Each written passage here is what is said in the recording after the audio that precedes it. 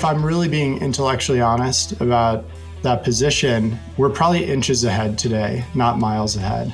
It's our job to make that differentiation way clearer than it is today, that anybody can look at our market and say that, wow, Appcues is not inches ahead, they are miles ahead. They're doing stuff that's very innovative, that's very different. I'm Pep Lau. I don't do fluff. I don't do filler. I don't do emojis. What I do is study winners in B2B SaaS because I want to know how much is strategy, how much is luck, and how do they win. This week, Jackson Noel, co-founder and CEO of Appcues, a product onboarding and adoption platform for product-led companies. Since being founded in 2013, Appcues has served over 4,000 customers and reached over 200 million end users. They continue to grow, recently announcing a successful Series B funding round, raising $32 million. In this episode, we discuss how they build brand awareness and authority through a robust content strategy, and how they're focusing on being a specialist in a market where competitors go wide. Let's get into it. Appcues is really born out of the pain that both myself and my co-founder felt. My co-founder, Jonathan, was an engineer at HubSpot. He grew frustrated that users weren't discovering the features that he was working on. And at the time, HubSpot really relied on their excellent support and services team to hop on calls with customers and walk them through all the functionality of the product. And in parallel with that, I was a growth marketer at the very early stages of growth at an ed tech company. And I started off by focusing a lot top of the funnel, really dialed in our ad campaigns and our website conversion. And then, as you may expect, users were signing up for the product and just like falling completely flat on their faces. And so I shifted my focus to work on activation. And when I did that, was experimenting with our onboarding, our in-product onboarding, and felt the frustration firsthand that unlike everything I was doing top of the funnel, there was just zero tooling to help us move faster. You had to start by writing a Jira ticket, wait a couple weeks for it to get picked up, wait a couple weeks for it to ship, wait a couple weeks for it to measure. It just felt like there had to be a better way to do this. It was those shared frustrations that really brought Jonathan and I together to get Appcues off the ground. So you started because there was nothing. How long did it take for competition to spring up? When we started, there was already one incumbent, I guess, in the space called WalkMe. Now I think the market has developed where, there are a lot of different people doing what we do today. Some of that happened in our first 2 years, but I think it's actually accelerated a lot where over the past few years, it just feels like there's a new competitor popping up every month or every quarter.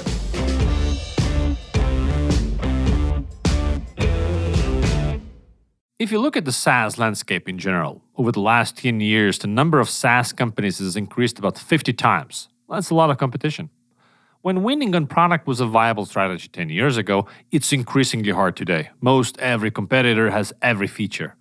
So what should you do when you admit to yourself, we're actually not that different from our competitors? I confronted this myself when I was looking at my company CXL, an e-learning platform for marketers. I came to the realization that we weren't that different from others out there. Well, sure, if you had 20 minutes, I could tell you how we're different and why choose us. But if you only have a fleeting moment, you come to the website and you want to quickly understand what we're about and what sets us apart, the differentiation is subtle. If you're in the same boat, here's what you need to do. You need to build a vision of your company where you are unique. What would that look like? What kind of a cornered resource would you need to get? What kind of a moat would you need to have? What kind of a game do you need to play to win? And that will become the roadmap for your business. It's your destination, something you start building towards. It might take years, but it's worth the pursuit. What is the story you want to tell to the market? As Ben Horowitz from the VC firm Andreessen Horowitz has said, your story is your strategy. Most companies, they go, oh, well, the story, that's just like whatever, that's like a marketing thing. But it turns out that the story of the company, the long version, the 30-minute, an hour, 2-hour version of the story is the strategy. However you describe your company at length, that's the strategy. And so if you don't have a great story, you don't have a strategy that people in your company actually understand. And that's a huge mistake that CEOs make all the time, because your culture has to support your company. And just an example on this. So Amazon, which is like one of their culture elements is frugality. They used to give you a door on 2x4s, and that was your desk, just to let you know they were cheap.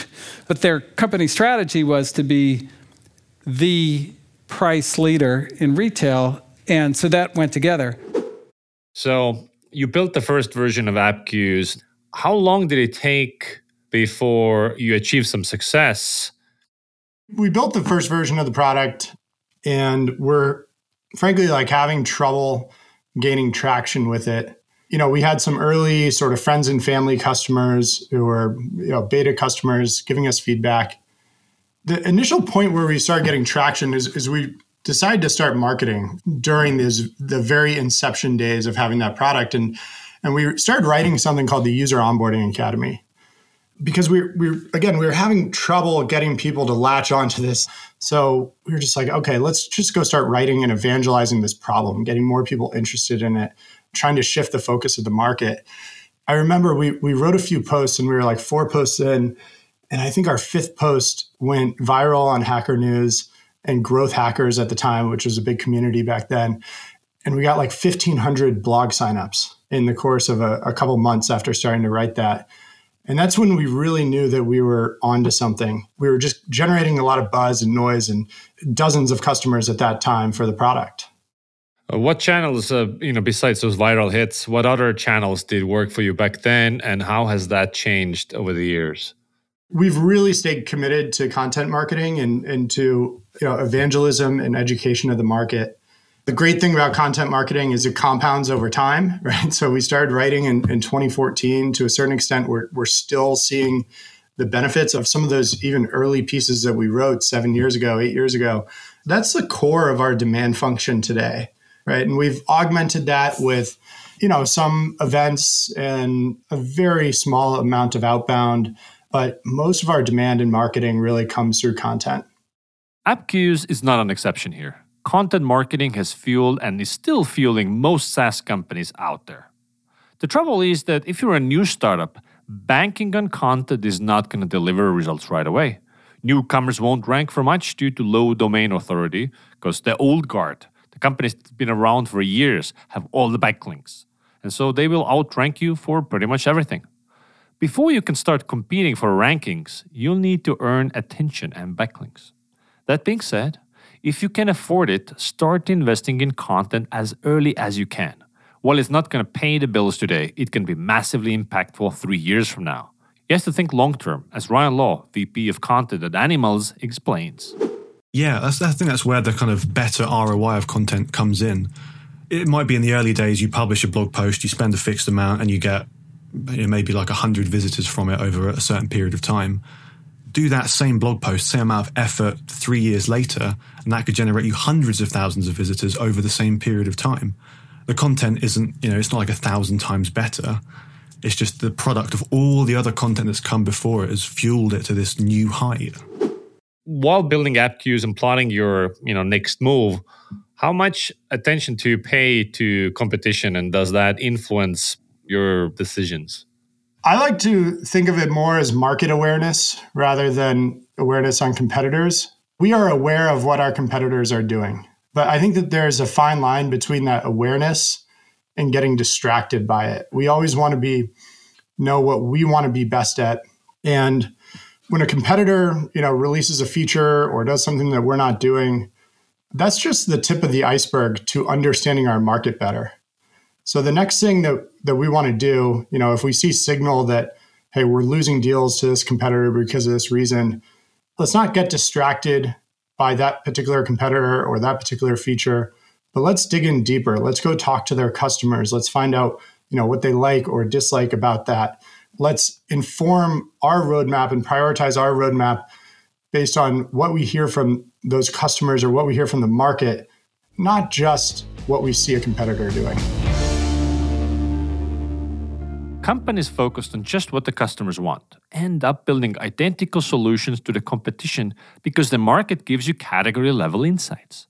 When Tesla was conducting focus groups with moms about their Model X, they learned the exact same things Toyota learned when doing research for Sienna.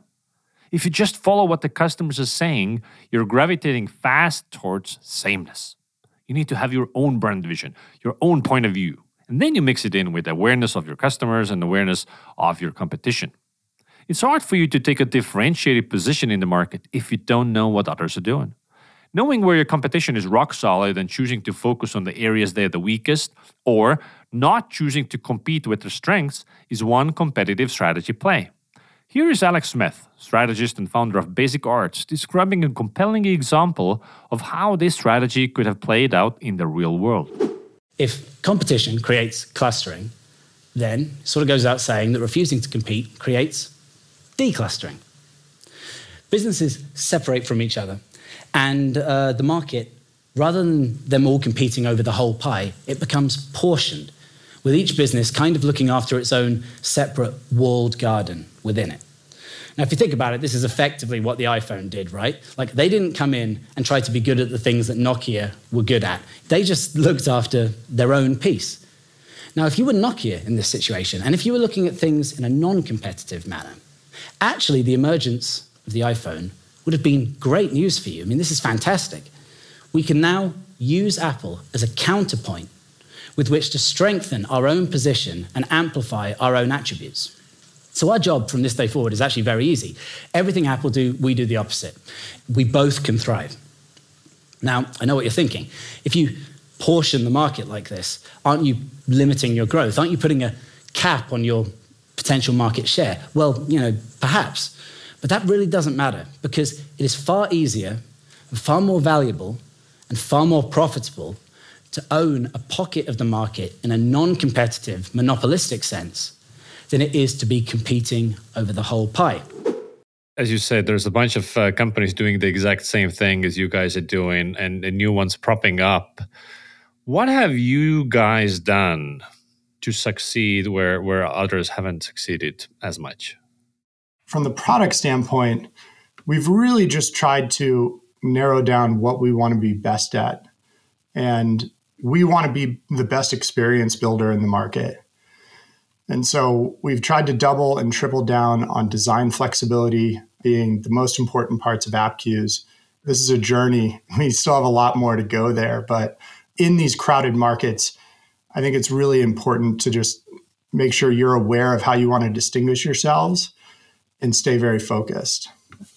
Going back to those early days of app queues when we started writing the User Onboarding Academy, I think we learned so much what evangelism and educating the market can do for our business and do for our brand position. We are recognized as leaders in the space. We hear from customers all the time that they find us through our blog, that they love what we've written, that even well before they signed up for the product or certainly became a customer, that they were using things like our product launch planner, that they were learning with our User Onboarding Academy and stuff like that. So we have elevated our brand in a way that has separated us from certainly some of the newer players on the scene. When a category is only emerging, all the BC is up in the air and there's a land grab. Whoever gets big first wins. Small brands need to be 2 to 3 times better than established big brands just to compete. Goes for B2B software as well as social media influencers. Gary Vee can tweet, "Go get it," and get 100,000 shares. And you can craft the most insightful post ever and get like 19 likes. It's an example of the double jeopardy law in action. Small brands are always punished twice. They have fewer buyers and those buyers buy less. Large brands have the most mental availability, mindshare, and influence. And if they were early to the scene, they likely also have the most content ranking on Google, making it easier to find them. People are not comparing every single vendor out there when making purchasing decisions. They satisfice, meaning they choose a good enough option from a small consideration set, comparing brands they have heard of. The momentum is on the big brand side, and they keep winning, even if the product is no better than the alternatives. Smaller brands need to try much harder and deliver way better work to have a fighting chance. Hence, the idea of emulating the top brands is a road to nowhere. Those companies only show you the benchmark to beat. Tell me about your pricing strategy and what was the thinking there? We have customers with 5 employees who sign up completely no touch through a free trial. they're paying us a couple $100 a month on a credit card, all the way up to some very big Fortune 500s enterprise companies who are paying us six figures a year. So our pricing strategy, which by the way is not perfect, and we'll continue to tweak it as we go, is really we're trying to capture our customers at all sorts of different price points. With our Essentials plan that is really meant for those small startups, our Growth plan, which is meant for mid-market growing companies, and then our Enterprise plan at the top. And so I think we've taken a lot of inspiration from some dev tools. You think about a company like Twilio or Datadog. These are companies who have hobbyists paying them tens of dollars a month, all the way up through enterprises who are paying them probably millions of dollars a month. And we're really trying to achieve the same sort of breadth in our pricing as well. Pricing is a huge growth lever, hard to get right. When I ask my audience how most companies set their pricing, 78% do it by looking at competitor pricing. If you're a new entrant to the market, you can start with lower pricing as your competitive advantage and even differentiation. But without structural advantage, it's not sustainable. Cutting prices is insanity if the competition can go as low as you can. Being priced higher will give you better margin and attract richer customers. The good thing is, you don't necessarily need to get your pricing right from the get-go. Profitwell CEO Patrick Campbell explains why it's okay to be tweaking your pricing as you go, like Appcues is doing. Pricing, monetization. So remember, it's more than just the price. It's all this other stuff as well. It should be a, for lack of a better phrase, lifelong journey. You should be optimizing over time. Now, in the earliest of stages, don't worry about the specific price point. What I like to say is figure out your value metric, because that probably won't change in the entire history of your business unless there's a major upheaval of your industry. And then figure out for this type of customer, whoever you think you're going after, are you a $10 product, $100 product, $1,000 product, a $10,000? Figure out where do you fit in that particular spectrum? Because those are the two things that are going to heavily influence you in the early stage. And then the other stuff, over time, should I put this feature here or there? You can figure that stuff out over time as long as you have hey, I should be doing something with my monetization every 3 months at least. So you guys recently raised a new round of money. So with this cash in the bank, are you betting more on building more product, looking at what, let's say, Pendo, WalkMe are doing and becoming a bigger suite of tools? Or you focus more on brand? What are you betting on? As SaaS businesses scale, brand becomes much more of an emphasis. It will become more of a focus of ours going forward. And I think the cornerstone of that brand is some of the content and evangelism that we've done, right? We've created a brand where people associate us as sort of trusted experts, domain experts in these topics. And that's how we want to continue building that. But the number one focus is product. We still have a ton of product to build. If you think of what the core problem that Appcues solves today is around improving adoption, and that's done with user onboarding, ongoing lifecycle engagements, feature announcements, what have you. I think the story of where our product is going in the future is moving beyond adoption and solving more problems for our customers and solving those alongside our first module of adoption. We will be expanding the footprint of the Appcues product, but unlike what some other people have done where they've expanded sort of outside of the product experience way more to analytics and road mapping and things like that, we feel that there's still a ton of pain that manifests for our customers inside of their products. We want to solve more of that pain and grow our footprint that way. So you've been at it now, 8 years or something, or more even. Which bets did not pay off? What are some of the regrets? One, I'll go back to that early inception stage, right? We had a handful of early adopters. We started writing the User Onboarding Academy, and we got to our first 30 customers, let's call it. These were all very sophisticated practitioners. They were power users of other product tools, analytics suites, things like that.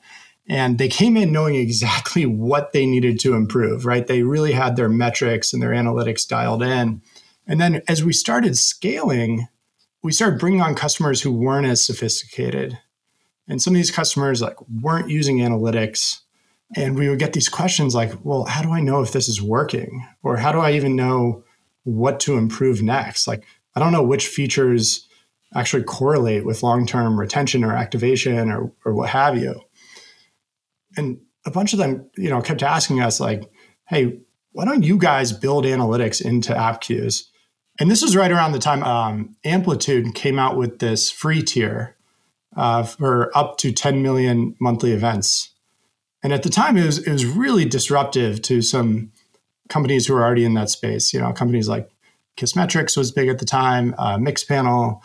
We sort of looked at what was happening in that market, and we said, like, we think product analytics will become like just as ubiquitous as web analytics, right? Like every website is using Google Analytics or something.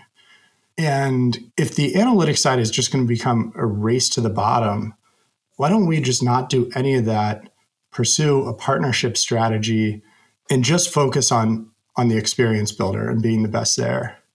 I think looking back on that, we were wrong that product analytics would become completely ubiquitous. There's so many people still today who are using AppQues and don't really know what their metrics are and what they're trying to move. So we looked at our metrics, our retention metrics and customer satisfaction metrics, and we saw that, okay, companies that are using us in tandem with a Heap or a Mixpanel or an Amplitude, frankly, their retention is way stronger. Those customers are happier, but only 60% of our customers are, have one of those tools. Ultimately, what we had to do is we had to backtrack on that decision a little bit. And our vision is still not to become an analytics company. But I think what we learned is that focus is great, but we also need to provide a complete solution. You can't improve what you can't measure in the first place. And we also can't outsource our success to somebody else, right? We can't say, hey, we're not going to be successful unless Amplitude or Heap or Mixpanel are going to be successful. And I think in those early to mid days of AppQues, because we decided to just completely ignore analytics, using AppQues was somewhat akin to if you were using MailChimp, but you didn't know who you were about to send emails to, and you didn't know how many people received them and whether they became customers and what the downstream effect was. And so, we've started building more analytics into AppQues today. It has not been so much like a pivot of like, hey, we need to go into the analytics space. It has just come with the goal that we need to provide a complete product. Strategy is all about trade-offs, strategic choices. If the opposite of your choice is stupid, it's not a strategic choice. We're about high quality. Well, the opposite would be competing on low quality, and that will be stupid, hence not a strategic choice. Non-stupid decisions are necessary to compete, but don't enable you to win. A strategic choice is about building a business model that enables you to win against competitors who are going after the same target segment as you.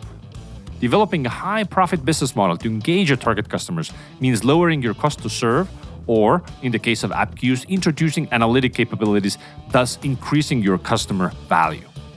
Something you should be regularly thinking about. How can we become more valuable to the customer? Add more value, become more useful, add different kinds of value, become deeply embedded in their business. That's how you get customers who are high profit, long retention, and get the most value out of you, which results in high word of mouth. Here's Professor Jonathan Burns talking about the customer value footprint. Have to understand how to integrate and get very close to their major high-profit customers in order to give them what they need, and it's going to be a little bit different from company to company. So you can't just give them a stamp-it-out product. And that's so different from the way that people have always done it, which is have a set of products, say, would you like this? Would you like that? Would you like this? Would you like that? I want to be able to close.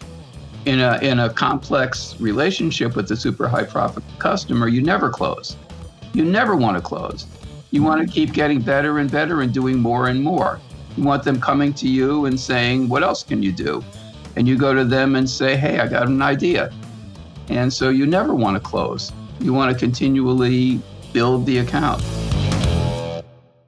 Are you building moats? How are you thinking about building more differentiation and building more reasons to choose you over others? If I'm really being intellectually honest about that position, we're probably inches ahead today, not miles ahead. Where we are going is a place where we don't want to cover our weaknesses as much. I mean, we just sort of talked about that. Analytics being one of our weaknesses. It was important for us to cover it so that we could provide a complete product to our customers. And we will certainly keep building some analytics, but the biggest, boldest bets that we are going to make are going to be doubling and tripling down on that strength of design flexibility. We just want to get to a place where if somebody's coming into this market and what they're focused on most is analytics, that there's probably a different direction that they're going to go in. They're probably going to choose our competitor, Pendo. But if what they care about most is experience and they want the most flexible experience builder, that the choice is obvious. So that's where we are most focused. It's our job to make that differentiation way clearer than it is today, that anybody can look at our market and say that, wow, Appcues is not inches ahead. They are miles ahead. They're doing stuff that's very innovative, that's very different, and that's where we want to double down.